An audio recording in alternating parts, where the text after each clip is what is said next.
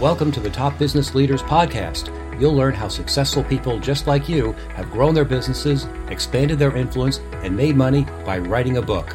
On each episode, you'll learn the inside secrets to help you create a book that can serve as a powerful marketing tool to skyrocket your business. I'm your host, Dan Janal. I help thought leaders, business executives, and entrepreneurs write their books. To find out more and to download our show notes, go to topbusinessleaders.com. Welcome, everyone. I'm delighted that you're here today. This is Dan Janal, your book coach, and I'm delighted to welcome Chris Mullins, who has a very interesting story to tell. So welcome. Thanks for being here, Chris. Thanks for having me. I really appreciate it. My pleasure. Chris, why don't you tell the audience a little bit about yourself and what you do? I have been in business for 25 years, and I'm known as the phone sales doctor. And what we focus on is coaching and training team members on how to handle inbound sales or customer service calls and outbound sales and customer service phone calls. We do that by listening to their calls. We listen to their call recordings of prospects, and we monitor the calls, we critique the calls, we score the calls, and then we actually provide a training program to help them to improve. Wow, that sounds fascinating. How did you get started in this? Well, when I first started in just having a job, I was in the newspaper industry for 10 years. And I was a receptionist, and then I grew into inside sales and to their call center, which was inbound sales and outbound sales for advertising, and got all the way up to publisher of 21 newspapers. Oh. And then I got really gutsy, and I said, hey, everybody's trying to get me to leave one newspaper to go to the next. I think I'll just stop everything and start my own business, which wasn't the way to go do that, not cold turkey with no business plan. But so what I did was I used, newspapers as my leads to go and train them in my own business to do the same thing that I was doing when I worked for them. But newspapers wasn't a good market. When the internet came, all of a sudden I was getting leads from like Blue Cross Blue Shield, casinos, the airlines, real corporate kind of businesses. So I've worked with butchers, bakers, and candlestick makers for sure. Mm-hmm. But when I was working with all of these different companies, one thing was definite that they all had, even back then, they all had a call recording system in place, like an ACD system, call monitoring. They all recorded their calls, but not one of them took the time to listen to the calls and monitor them and critique the calls and use them for even quality assurance. And so that was a crossroads for me when I was teaching them sales. And I would say to the CEOs, look, there's nothing else I can teach you, that you've got the tool that you need. Just listen to your phone calls. And we call it RMFD, record, monitor, feedback daily. And I couldn't get them to do it. So I said, you know what? There's nothing else I could teach them. I tried one more thing. I drove to Radio Shack in the town that I still live in. I asked the guys behind the counter to show me how to record phone calls. I bought a cassette player on the spot. And I said, no, you don't understand. I want you to show me how to record calls right now. And so we called my house. I learned how to record phone calls. I was the only person in my business, and that began our mystery shop program, where we actually played mystery shopper, playing prospects, calling all of our clients and recording the calls to demonstrate, here's how the calls are being handled. And so we got in the mystery shopping business and training people on how to improve.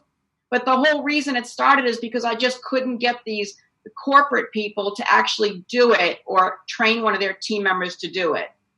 That's fascinating. I worked for newspapers too, so I have to ask you where you worked, because I was the business editor of a Gannett paper in Westchester County, New York, and I started with Gannett in Florida, and I still remember having the late shift telemarketer people come in and saying, hello, this is Christine from the Today newspaper. How is your subscription coming along? Oh, right. You don't get our newspaper? Well, I'm glad you called. We're running a special promotion right now. Would you like to get us? Like, Oh, you just did a great job, Dan. I still remember. It's like 30 years. I still remember it. It's like ingrained into me. I'm sure you could have helped them tremendously. Which papers were you with? So the last group I was with was Hart Hanks Community Newspapers in Massachusetts. Mm-hmm. Mm-hmm. Yeah, Okay. yeah. So, but I worked for newspapers for 10 years. So I worked at weeklies and dailies and corporate papers, and that's really where everything began. But I started being the mystery shopper for our clients, and it got out of hand. There was so many clients, so I started to hire people, and we have mystery shoppers across the country. Fantastic. Great. Now, you at some point, you decided to write a book to help you grow your business. How did you come to that decision? I just decided that, if you have a book, you can claim your celebrity status a lot easier. And a lot of people, they're really impressed with the book. And I'd rather hand out my book as a business card than one of those little old business cards. So I thought it was just a good marketing step, and it really kind of raised the level of celebrity, if you will, by having a book. What were people's reactions when you gave them the book? Well, first off, they were just like, "Oh, right, can I have your autograph?" They're just excited by it and all of that, because I've written 3 books. And, if they, even in the bathroom, if they overheard me talking, I had a student in the bathroom one day that overheard me talking when I was done in the bathroom and getting ready to leave. And she came out and I was still there. And she said, "Oh, you're Chris Mullins. I know you're Chris Mullins," because she could tell by my accent. And she said, "Don't leave." She said, "Come out in the hallway. I want to get your autograph in my book." Because what I used to do is whenever I would speak on stage, part of my deal was I'd like to have my book in the registration bags as a free gift. And so that's how I got my book out there. And but people are impressed with it, and it's having a book is a big deal. That's a great marketing tip. Did you find that meeting planners appreciated the idea of getting a free gift from you for their attendees? They loved it. They loved it because this is a book inside the registration bag. It wasn't a flyer or a brochure or little tchotchkes. This was a book. So they really did like it a lot. And it makes them feel good. It makes them look good as well with the attendees. Now, did you use that in your marketing to get the speaking engagement originally, or did you get the speaking engagement and then say, by the way, I'll throw in a copy of the book for everyone? I got the speaking engagement first and then just said, by the way, and, we would just have hundreds of books shipped to wherever I was going. Did you sell the book to them, or did you give it to them for free? We gave them to them for free. Okay. There are people who actually build this into their sales process, but I agree with you. The purpose of the book is to get a prospect, and you make a lot more money from a prospect than you will from the sale of a book. So if you can get the book into all those hands and you get a few clients from it, it's well worth it. So I want to open up our listeners' eyes to that strategy. Now, what other marketing strategies do you have for getting the book into your prospects' hands? I mean, the main one has been speaking, but also what I would do is past clients, we would just automatically send them a book. So just mail them a book for no reason, autograph the book, and send it to them with a little thank you card, a little note card. And we do that on a regular basis. Just any past clients, any prospects that we get, they all automatically get a book, no matter what. And then, of course, our established clients. And then if somebody's interviewing me, one of the things that I offer is to provide my book for free to the people that they have in their herd. And so as many options as you can to have it out there for free is the best thing to do. Excellent advice. I'm wondering how you decided to write your book, the topic. I just finished a coaching call with one of my new clients, and he was debating between, I could write a sales book or I could write a leadership book, and I'm passionate about both, and I'm well known in both areas. And, we worked through some exercises to help him try to figure it out, and we're still in that process. But I'm curious, you've written 3 books. How did you decide which book to write first? Well, the first book, it was easy to decide because I was working in all kinds of businesses. It wasn't like one niche. So I wrote a generic book about the telephone, monkey business, today's phone-weary office, see no evil, hear no evil, speak no evil, take Fridays off. And That was the name of the book, and very, very generic. And it was really easy to do that because I also publish a newsletter. So I have an 8-page print newsletter that goes in the good old-fashioned mail every month with a bright orange envelope. And so we accumulated all the content from the newsletter and repurposed it. Whenever I would be interviewed by somebody, I'd have them transcribed and repurpose that material. I do a lot of coaching and training programs along with my master coaches, and we would transcribe actual training classes and have those repurposed. So I already had a book handy because of my content. I just repurposed it. And the other thing that I did that is so easy for anybody to do is I had a handheld digital recorder, and I would leave one in the bathroom and one in the living room and one in my office and one in my car. And they were always handy. And whenever I had a thought, because you always get thoughts later on, well, whenever I had a thought that would be great for my book, I could just grab my recorder and I recorded it. And so I had a bunch of recordings and they got transcribed and there was material for my book. Those are great ideas. I want to emphasize those for everyone who's listening, because one of the biggest questions I get on my Ask Me Anything calls, which I do once a month, is, I don't have time to write a book. Where do I get content for a book? And I tell people exactly what you just said. You can easily recreate content. You don't have to start from scratch. So if you've done seminars or speeches or teleseminars or podcasts like this, you have content. If you've written blog posts and articles, you have content. One of my clients actually published a book of their former blog posts. They just hired an editor to go through it, and bingo, in a month or so, they had a book done. It was great. What were some of the problems you encountered, though? I mean, everything takes longer than you plan on. Even though we said the process is easy, there were probably some things that some hiccups along the way. What were some of those hiccups that you learned about that we can overcome so we don't make the same mistakes? So the main one for me was that initially when I first started writing books was I was too picky. And I kind of made the process be a little bit longer than it needed to be, because I wanted it to be just right. And so I let go of that and just decided good enough is good enough. Of course, you want to do a good job, but you need to get rolling with it and just move forward and just trust that whatever you write, it'll be fine. Just have a good editor and whatever you write will be fine. Don't worry about, it's not perfect. It's not exactly the way I want. You can write another book. So I had to get out of my own way. Great answer. Great advice. Because the perfectionist trap catches a lot of people. And, there are always going to be typos in a book. We hope there aren't. I just finished writing a book with a doctor. We co-wrote it, and I ran it through spell checkers and grammar checkers and pro writing aid and whatever, and made it as good as possible. And he found a couple of errors and we fixed them. And then his wife read it and she found a couple of errors and we fixed that. Then we showed it to a copy editor and she found a couple of errors and we fixed that. And then we hired another copy editor and she found a couple more errors and, we fixed that. And there probably are a few more errors in there, but we've made it as good as possible.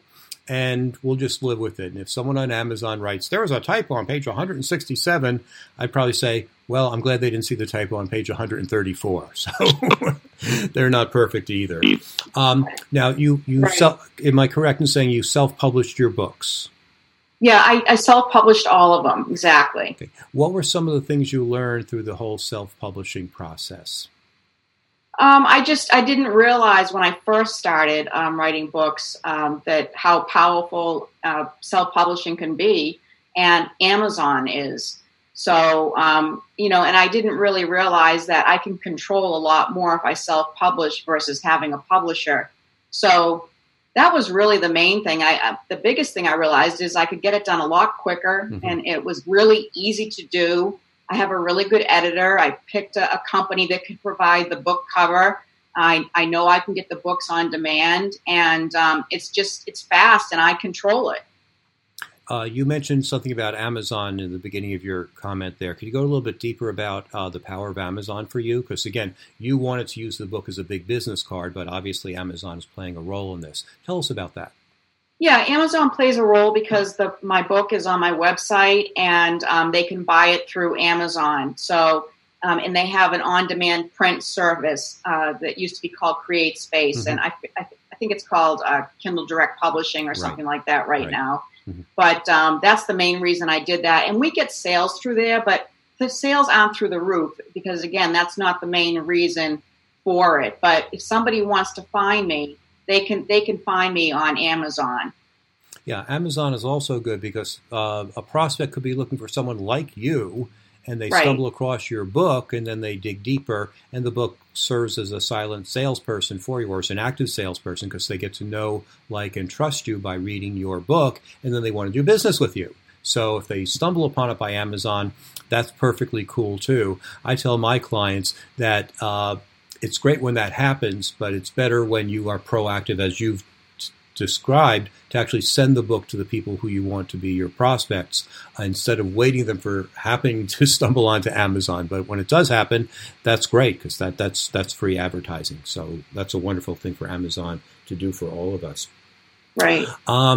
You decided to write book number 2 and book number 3. Take us through that process. Why did you feel you needed to write another book? Because, one book gives you credibility. What happens when you have 2 or 3 books? How did your life change then?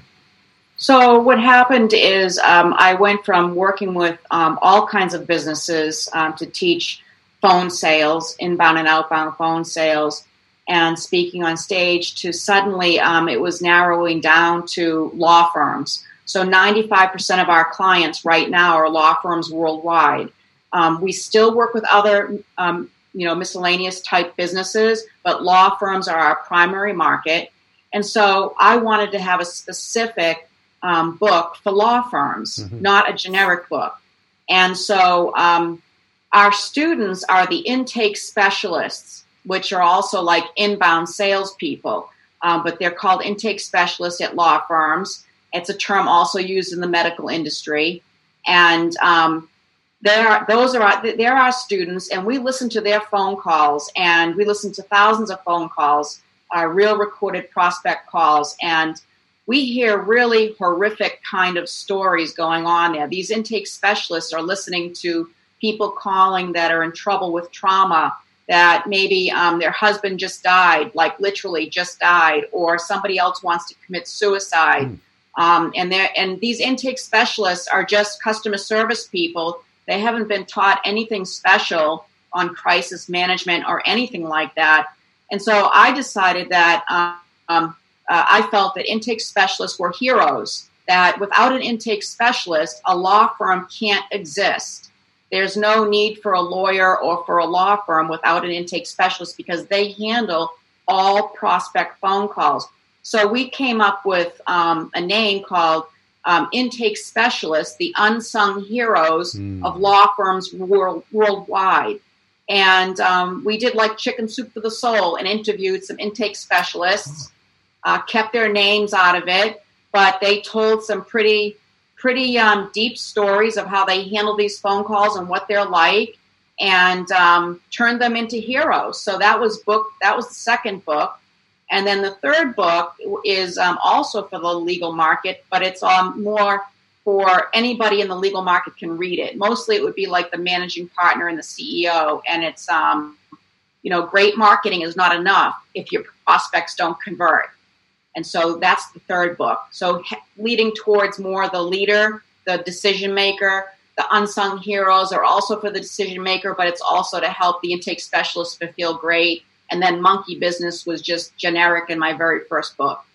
That's a great story of how you got deeper and deeper into the niche. And as someone more famous than I said, the riches are in the niches, and you're proving that.